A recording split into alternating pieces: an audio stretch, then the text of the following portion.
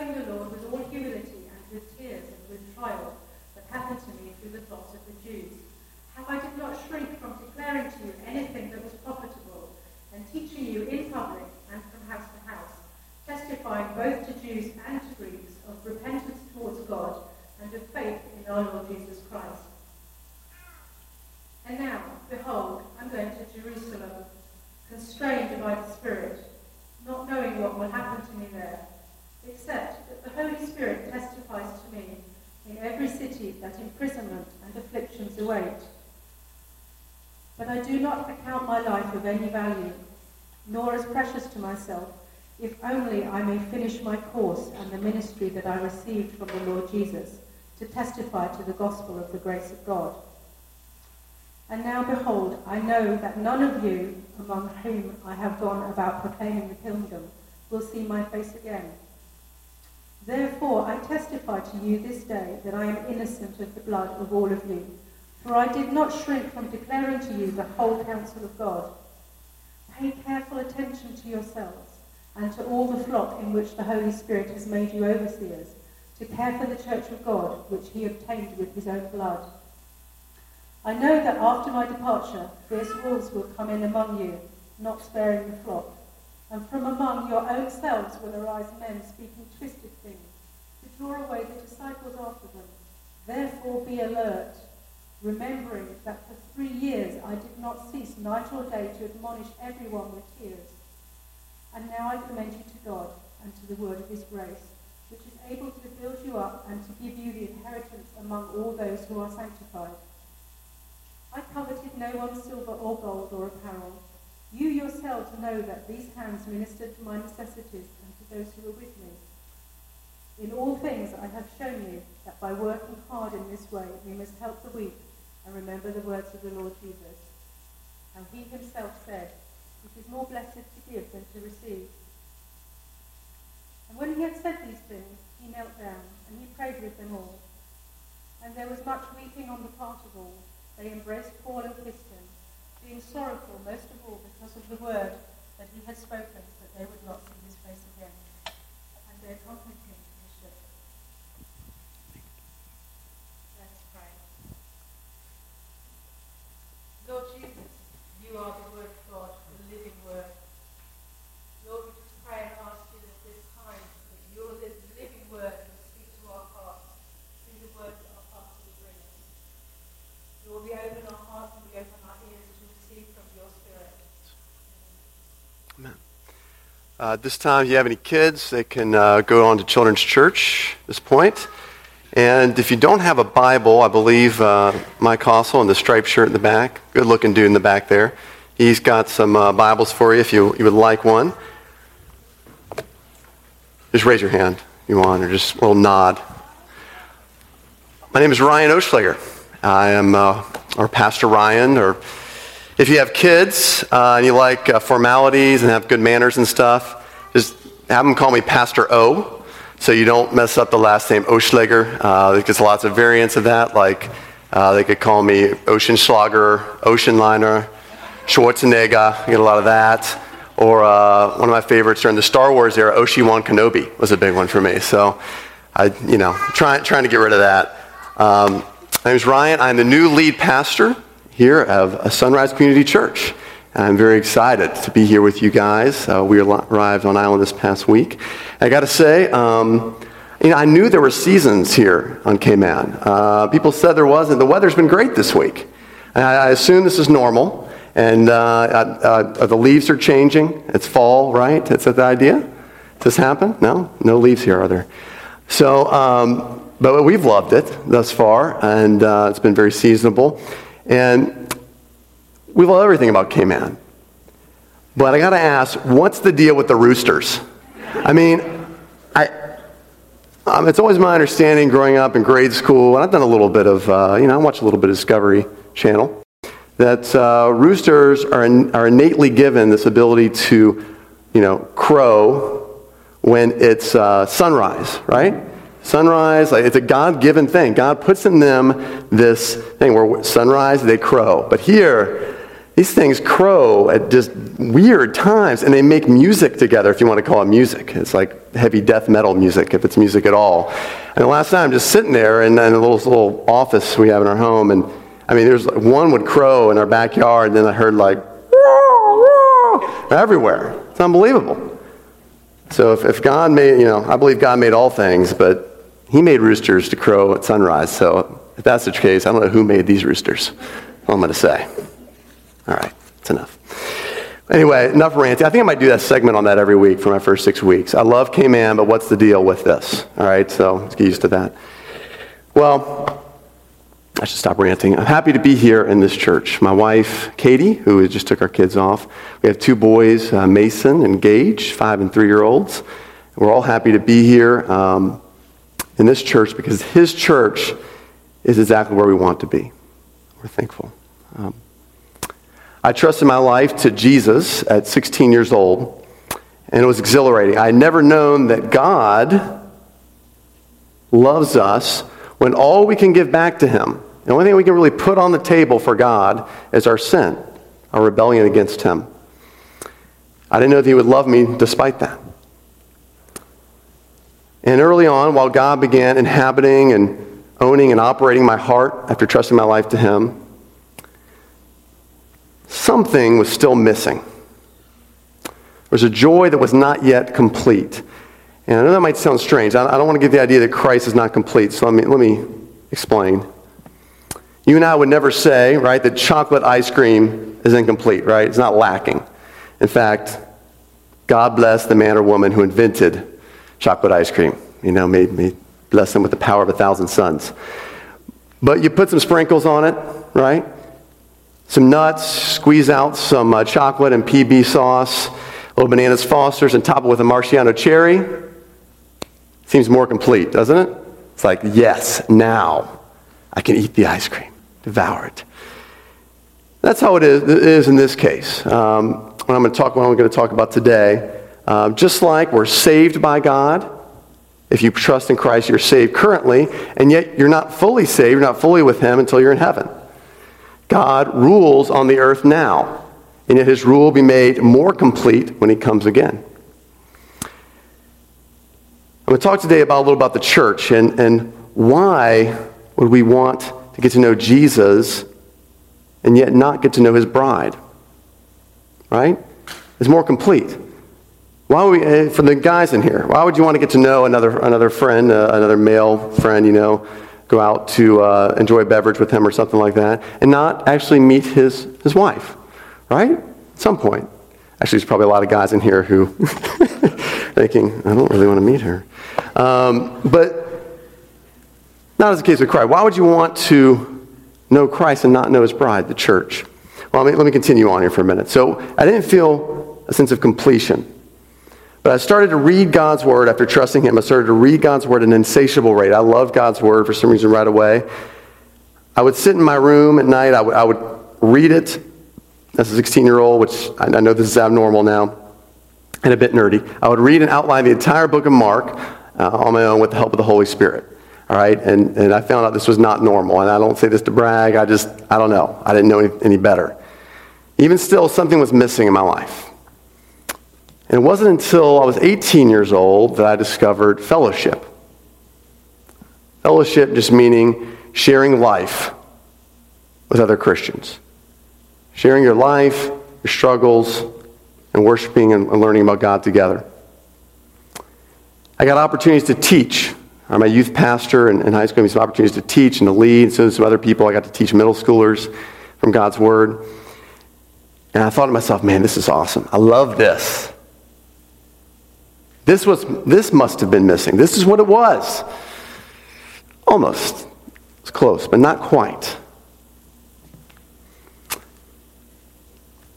then there was a calling to ministry. My senior pastor in my church, or lead pastor in our church, and my youth pastor took me aside at different points during the span of a month and really started to suggest to me maybe God is calling me into some sort of ministry. All right, and full-time ministry. And through the experience of teaching God's Word, through opportunities to share the good news about Jesus, and opportunities to lead, I began to pray, and I started to sense, man, maybe they're right. So I was full of joy and expectation. I'm going to do ministry. I don't know what that is, but I'm expecting something. It's going to be great. Still, though, something was missing. Even though I had that, I knew what I was going to do with my life, right? That's when we're supposed to feel most fulfilled. In college, I was heavily involved in a Christian ministry called Young Life. All right, anyone here heard of Young Life? I don't know. Okay, not very many. I'll give you 5, 6, a few of you. I'll try to describe it briefly here. Young Life is a ministry to unbelieving, unchurched high school students whose, I think their main goal is to basically play one giant game of Jell-O Twister, have skits featuring Dr. Evil from Austin Powers, at least this is outdated because I'm old now, and then have a gospel message at the end. So it's kind of trying to appeal to people who had never heard about Jesus or gone to church. And I loved it. I loved sharing the good news about Jesus with teenagers, that there was hope for them. That, life in high school is really hard and you don't know who you are. That's because there's something in your life that's missing, and it's Jesus. And man, he gives us hope, and he gives us eternal life. And it was great sharing that with them. I got a chance to meet regularly with the area director of Young Life, Pat Cummings. That was a great guy, and I loved meeting with him for a number of reasons. One was because I thought that if I continued to work with youth for the rest of my life, I would do it with Young Life. I was going to be on staff with them. It was going to be awesome. But he took me to church along with him, and he started talking to me how great church is. He loved church. And he asked me the question that was very important in my life. Why wouldn't you want to be part of a church? Why wouldn't you want to be part of a church? And I got to admit, I had some good answers, some good Christian answers too, all right? And things like, I had fellowship with other Christians on my college campus. I mean, most of those guys were in my wedding, et cetera. It was great. I got to work with teenagers who were hungry for hope. It was great. What else did I really need in my life? And still something was missing. I wasn't convinced. So I started attending a different church, gradually got involved in a Bible study led by a guy named Andy Burgess. Something sparked when I was with Andy.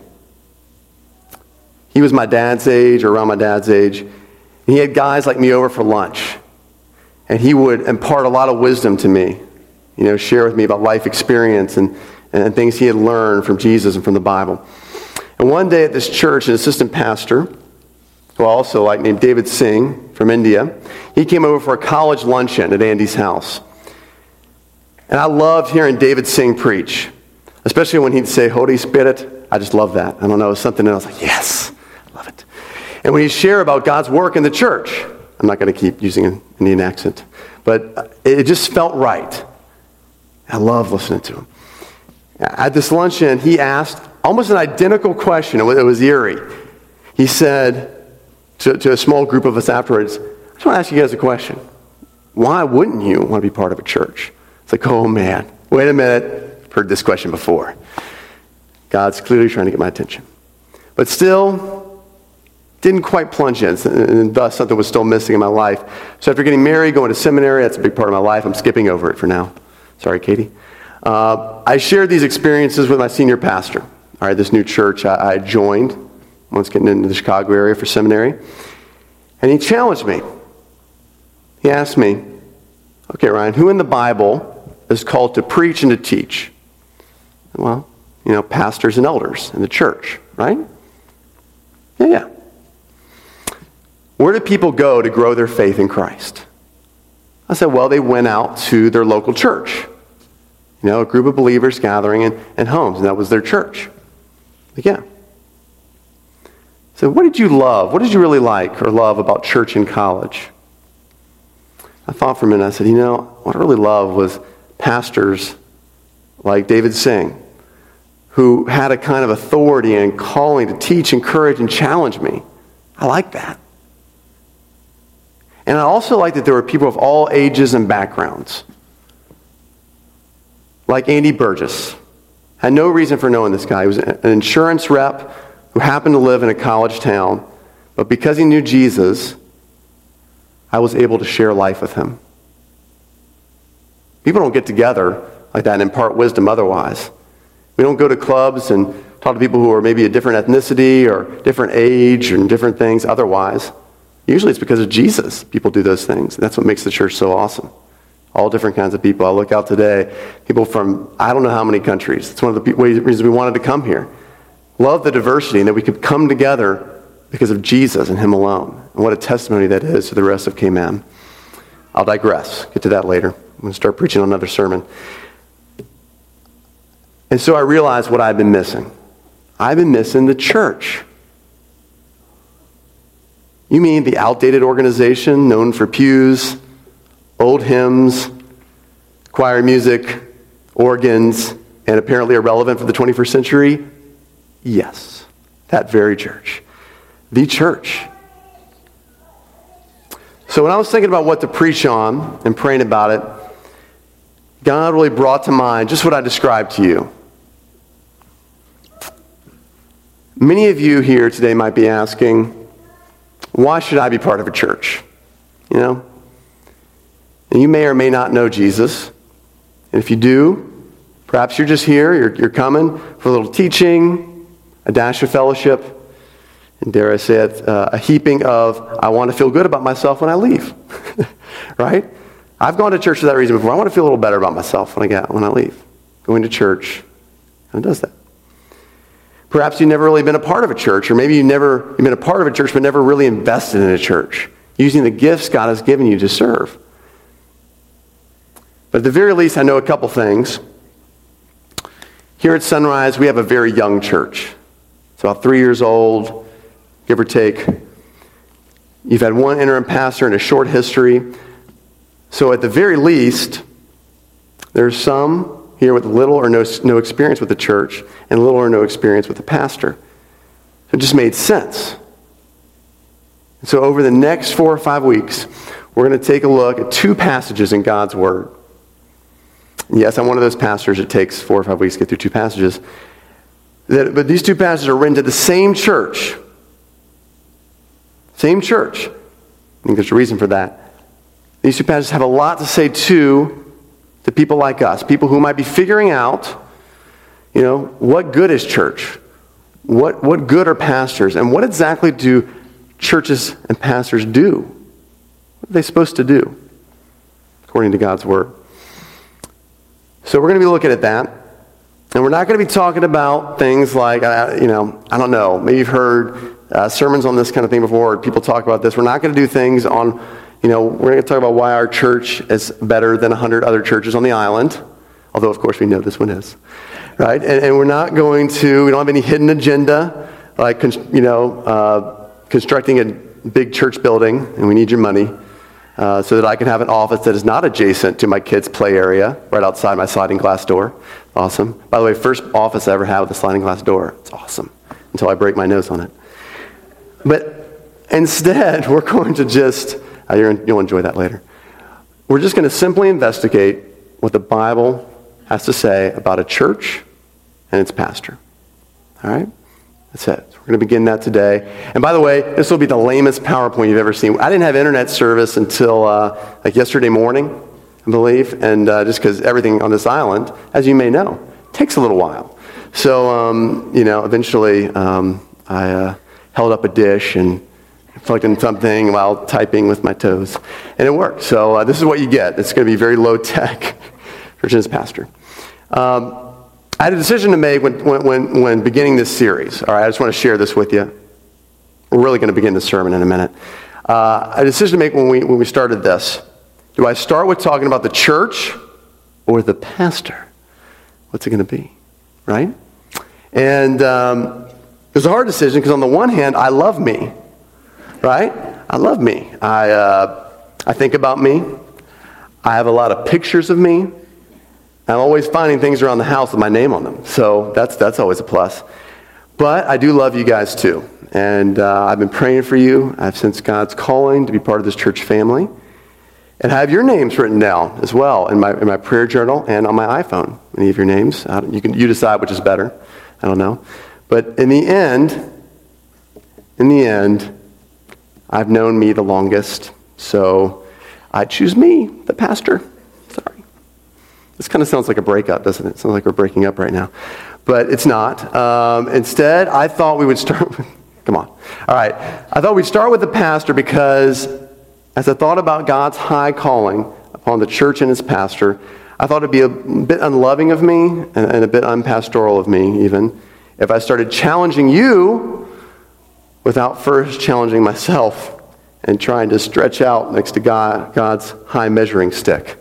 So I thought I'd throw myself in the fire first, and that would be a bit better. So we're going to begin.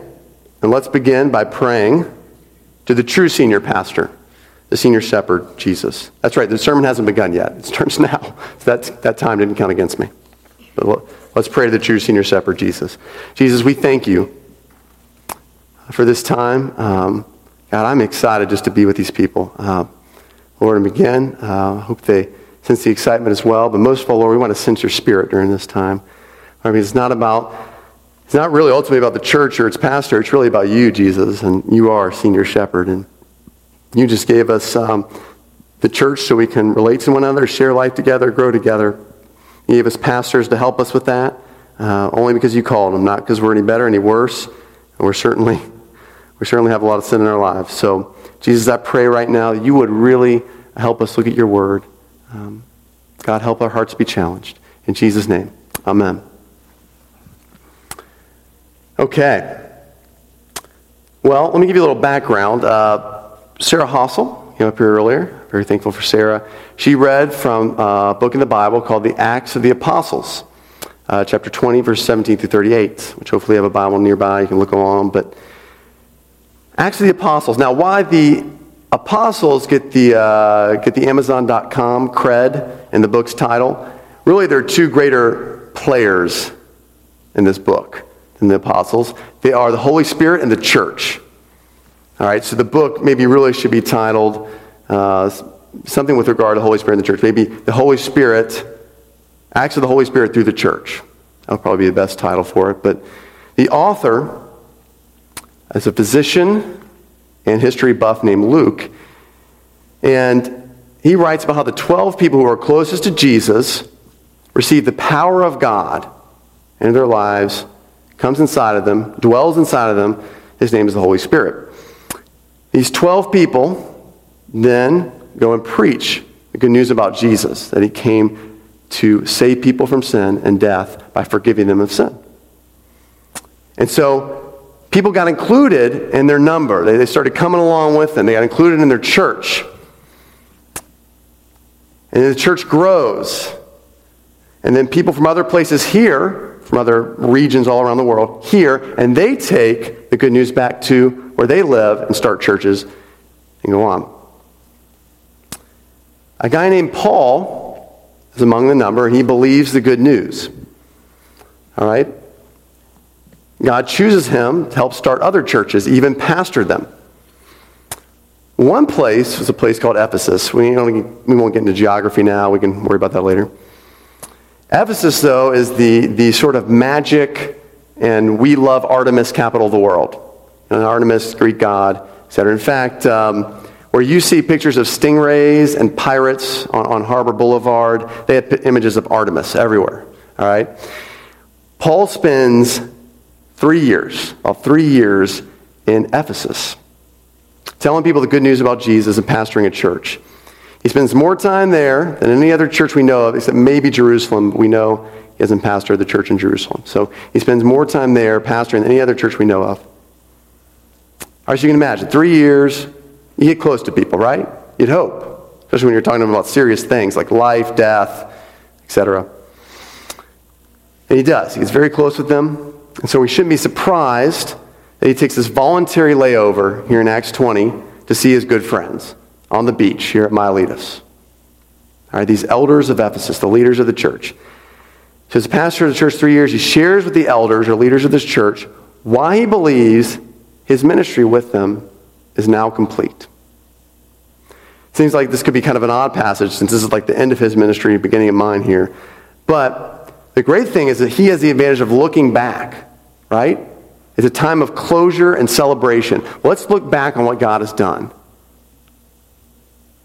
And so it's actually ideal for us because we can say, man, what do we aspire to as a church? And particularly, what do we aspire to as a church and a leadership team, as elders? So it's ideal for our discussion today. Paul speaks, on the one hand, about his unique role as pastor, and he speaks also about the unique role that the team as a whole has, that he and the elders have in terms of leading a church. So today we're going to start with the unique role that Paul has as lead pastor of the church. So we're going to look at 5 roles that are unique to the lead pastor of a church that Paul describes here. All right? 5 roles that are unique to the lead pastor of a church. And because of time reasons, I will probably only get a couple done. But that's okay. We'll just continue more next week, making this more like a 6-week series. Okay? But as pastor, I get to do that. It's awesome. So, all right. 5 roles. A pastor is 5 things. He is a snow globe, a compass, a trumpet, an appraiser, and an executor. Executor, not an executor. Should really be very specific with that. No one's going to die today. We know of. Please, Lord. All right. Now so these are things, obviously, I'm using analogies when I'm seeing here in God's Word. You may have other images of pastors, other descriptions. Certainly, you may have other expectations of pastors. But this is where Paul describes here in terms of what he most valued about his ministry complete. So I think it'd be very beneficial for us to look at that as well. So first, come along with me for the ride. A pastor is a snow globe. All right, everyone know what I'm talking about when I'm talking about a snow globe, right? Things you shake up, they rain down artificial snow or glitter or things on big landscapes and whatnot. Beautiful landscapes usually, or New York City, which is not as beautiful. So the most terrifying book in seminary I ever read wasn't Lexical Aids to Greek Grammar, although that was very close, or The Hermeneutical Spiral, which, as you can imagine, spiraled me greatly. But it was a book called, this is addressed to pastors, Your Life is a Glass House. All right, Your Life is a Glass House. That was disturbing to me when I saw that title. I was like, what? My life is a glass house. Okay. That means it is open and available for all to view, as if you're a museum, but an exciting museum where weird things happen. And this is true not only to me and for my own life, but I dragged, of course, Katie and my 2 boys into this life as well, into the reality of a public ministry. Our life is transparent and open for all, and people have all kinds of expectations of what your life should look like. Some healthy, some good expectations, which are needed. Some a little unfair, and some downright bizarre. I've heard, I'm not going to go into the kind of requests I've heard as a pastor in terms of things, but there's some crazy requests I've gotten. So I wanted to take the analogy from this book, Your Life is a Glass House, and expand it into a glass snow globe. I'll explain more shortly. But if you have your Bible with you, we'll start in verse 18, where Paul says this. If you don't, you can just read along with me or listen.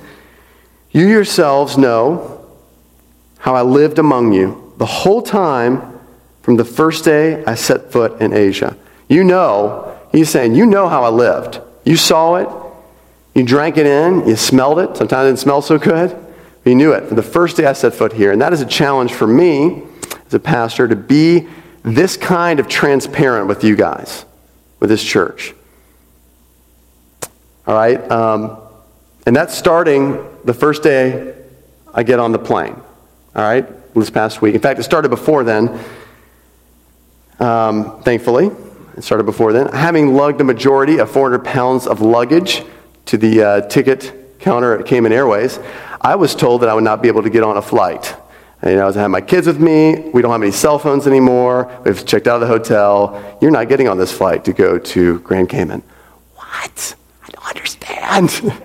So, of course, I run to the closest internet cafe, which I'm frantically looking for one of those past gift stores.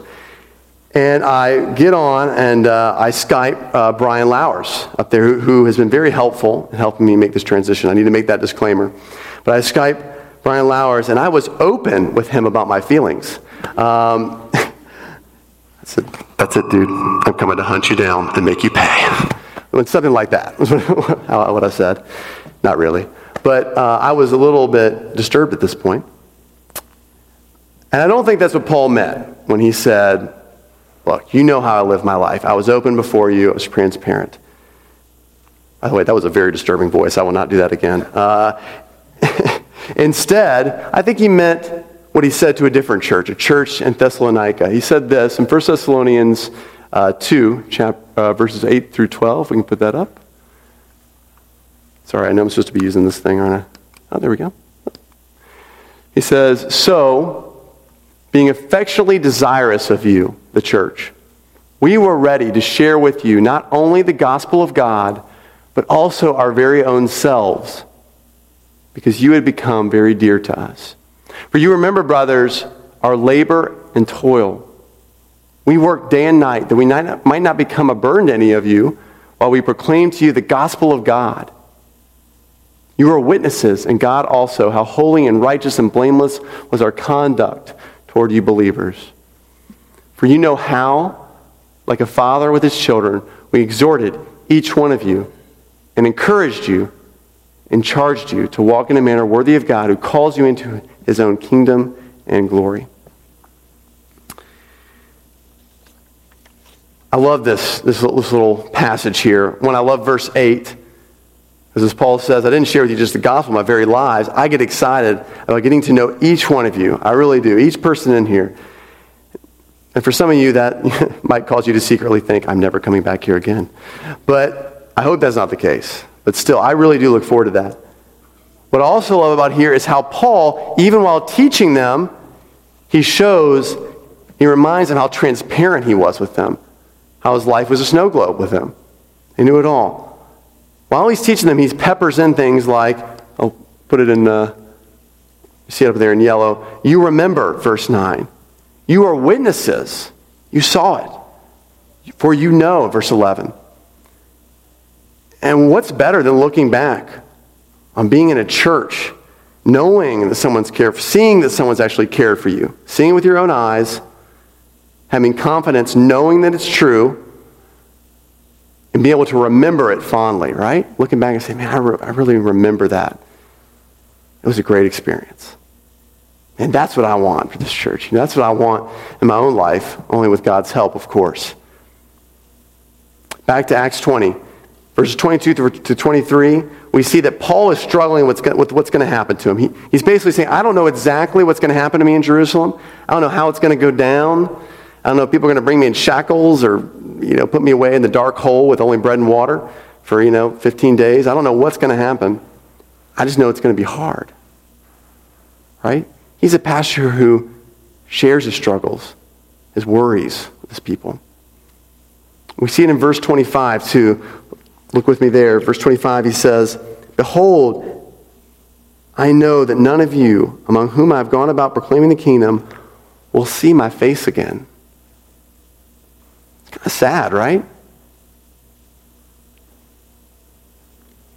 Paul saying, man, I'm looking for a little closure. Not just for you guys, but for myself.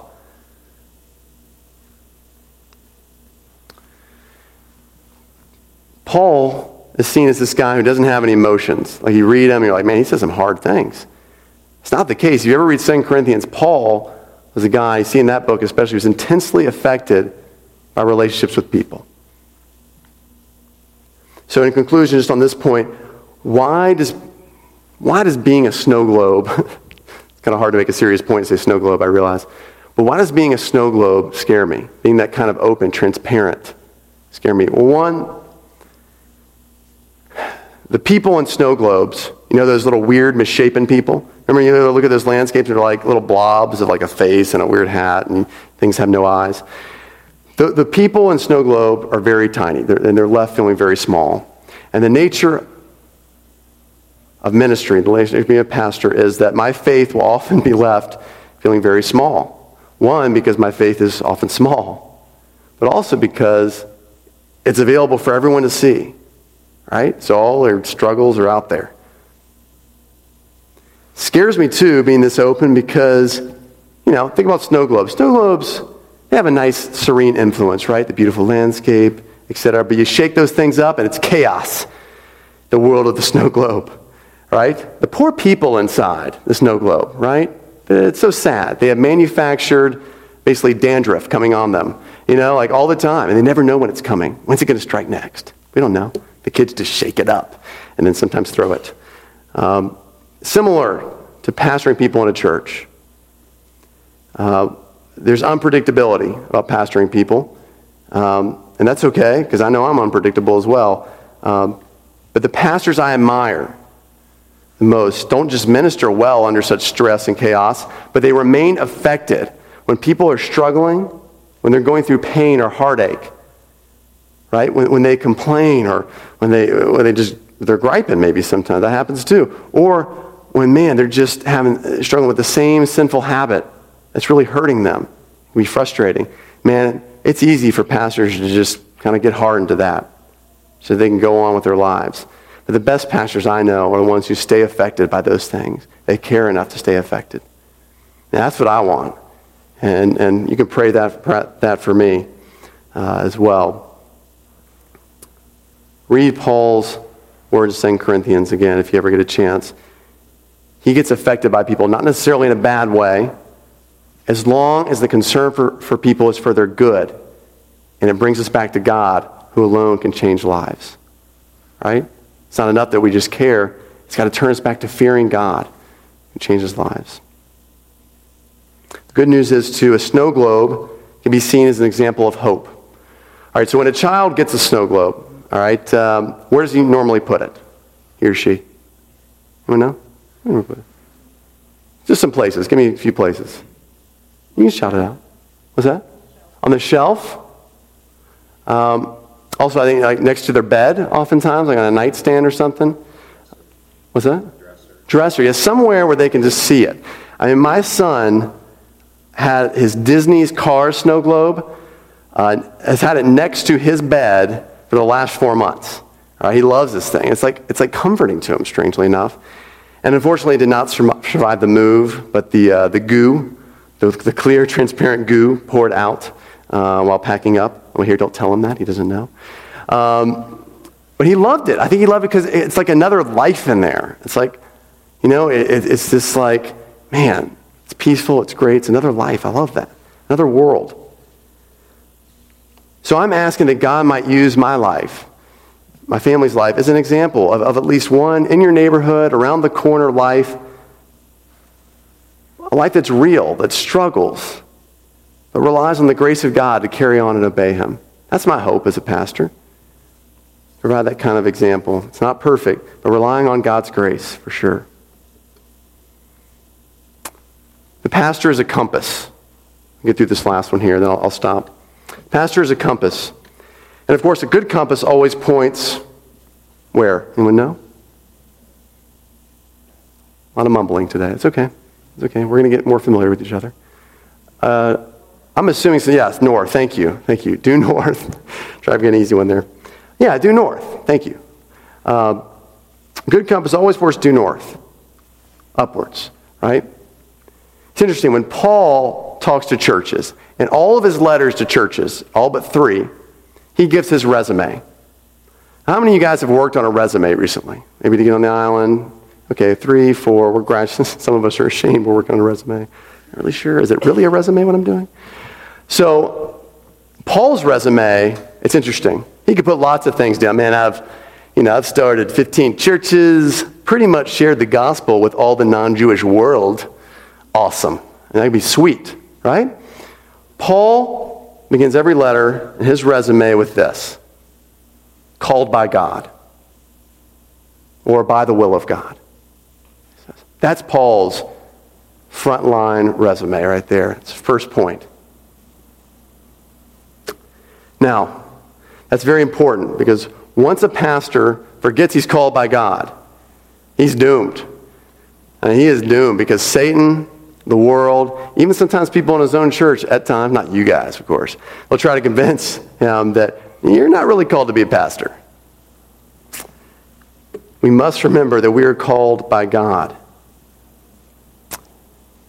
But thankfully, while a pastor's ministry is primarily pointing north, the potential pitfalls of the Jesus plus me campaign, the Jesus and me campaign. We're doing this alone. Forget everyone else. Thankfully, he gives pastors some things that accompany such a ministry. Humility, tears, and trials, as he says here in verse 19, right? I serve the Lord with humility, with tears, with trials. The word with here means in the Greek accompanied with. Because just like, both of us, all of us, we don't look for tears, right? We don't look to cry necessarily. We don't look for trials in our lives. We don't like go searching out for them, right? They come our way. We know they're going to happen. We're not even called to search for humility. Yeah, not even humility. That sounds strange. But what happens is when you seek God, you get humility thrown in. All right, by nature, because God is huge. I am puny. All right? So when you seek him, you're going to get humility. All right? An author I really like named C.S. Lewis put it this way. In God, you come up against something which is in every respect immeasurably superior to yourself. Unless you know God as that, and therefore know yourself as nothing in comparison, you do not know God at all. As long as you are proud, you do not know God. A proud man is always looking down on things and people. And of course, as long as you're looking down, you cannot see something that is above you. I would add to this, you cannot see God if you're always looking to the side either. What do I mean by that? If you're always looking to other people, you can't see God. That's all you're doing. It's true for a pastor. Because it's only when the compass is pointing upward we get humility. In fact, what we often mistake for pastors or people we might know in these positions for compassion or human decency, it can often be pride. And it sounds weird, but either thinking that he can save people, or even worse, wanting the glory and full knowledge that he can't save people. He wants the attention for himself or things like that. Man, struggle. That's a struggle for pastors. God gives genuine tears to a well-compassed pastor, to a pastor whose compass is pointing north. Right? He gives God-sized compassion versus me-sized compassion. Praise God for that, because you surely don't want me-sized compassion. That wouldn't be good for you. So when you were in the hospital, or you're coming to grips with the tragedy in your life, which one would you want? God gives genuine trials to a well-compassed pastor. Genuine trials. It's interesting because Paul mentions his trials here. Who did they come from? If you look closely in verse 19, they came from his own people, didn't they? The Jews. Came from his own people. And it's that way oftentimes in the church where the people who hurt us the worst are other Christians. Ever notice that? Man, it stinks. We're called to love each other, not be judgmental, not tear each other down. I've got a couple examples of this in my own life. I had a mother. This is back when I was working in student ministries and working with high school students. I had a mother once berate me, repeating time and again that I was intentionally trying to ruin her child's faith by changing youth group nights, the night of our youth group. She said I was trying to ruin her child's faith, and she added, in fact, that, you're doing a pretty good job of it so far. It's like, wow, thank you. I will receive that now and go and cry. I've also received a veiled death threat from a father in Bogota, Colombia. That was also fun. So this happens sometimes as pastors. But that is nothing. That's nothing. I want to just gripe to you a little bit. I thought you might enjoy the Bogota, Colombia. It sounds bad, doesn't it? Someone's going to kill me. But nothing compared to the trials of a guy named Charles Simeon. I want to tell you about him real quick. He was a pastor of Trinity Church in Cambridge, England, for 41 years. This was kind of the end of the 18th century, beginning of the 19th century, a long time ago. I was looking at this guy's life. Let me tell you, this guy had some trials as a pastor. Back then, families had pews, all right? So if you came with a family today, you would be sitting in your own pews, right? Went back. And each family had had a key so you could open and lock your pews, all right? When he came into the church,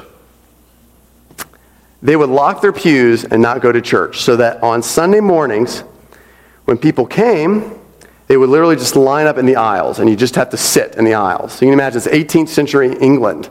People are sitting in the aisles of a grand church. All right, just imagine that today. This might happen next week. Like, not in my row. And I mean, devastating to this guy.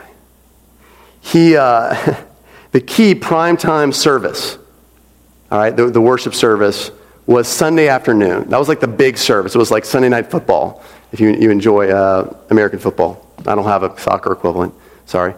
But it was like the big one. And his congregation actually nominated, I don't know how they did this, I don't know why they were given this right, they nominated an assistant pastor to preach that service, all right? And after that guy left, and he had been at the church a little bit before, Charles Simeon, so maybe you understand. But after that guy left, they nominated another dude to preach that service. They actually voted him out of the pulpit, all right? I mean, it wasn't until 13 years of serving in that church as the main preacher pastor that he was able to preach that service. I mean, I just think about that, and I hope that doesn't happen here. In fact, I'm going to go ahead and say we don't have a vote in this church, all right, for you to go, yay! All right, please don't. But the interesting thing about his life, when other pastors went to him and said, hey, how have you held up? How have you endured this from your experience? He said, brothers, we must not mind a little suffering in our lives when it's going to point us upward and glorify God. I mean, that's awesome. I love it. Now, I'm going to stop here. I'm just going to close. I know with all these things, look, man is impossible. With man, this is impossible.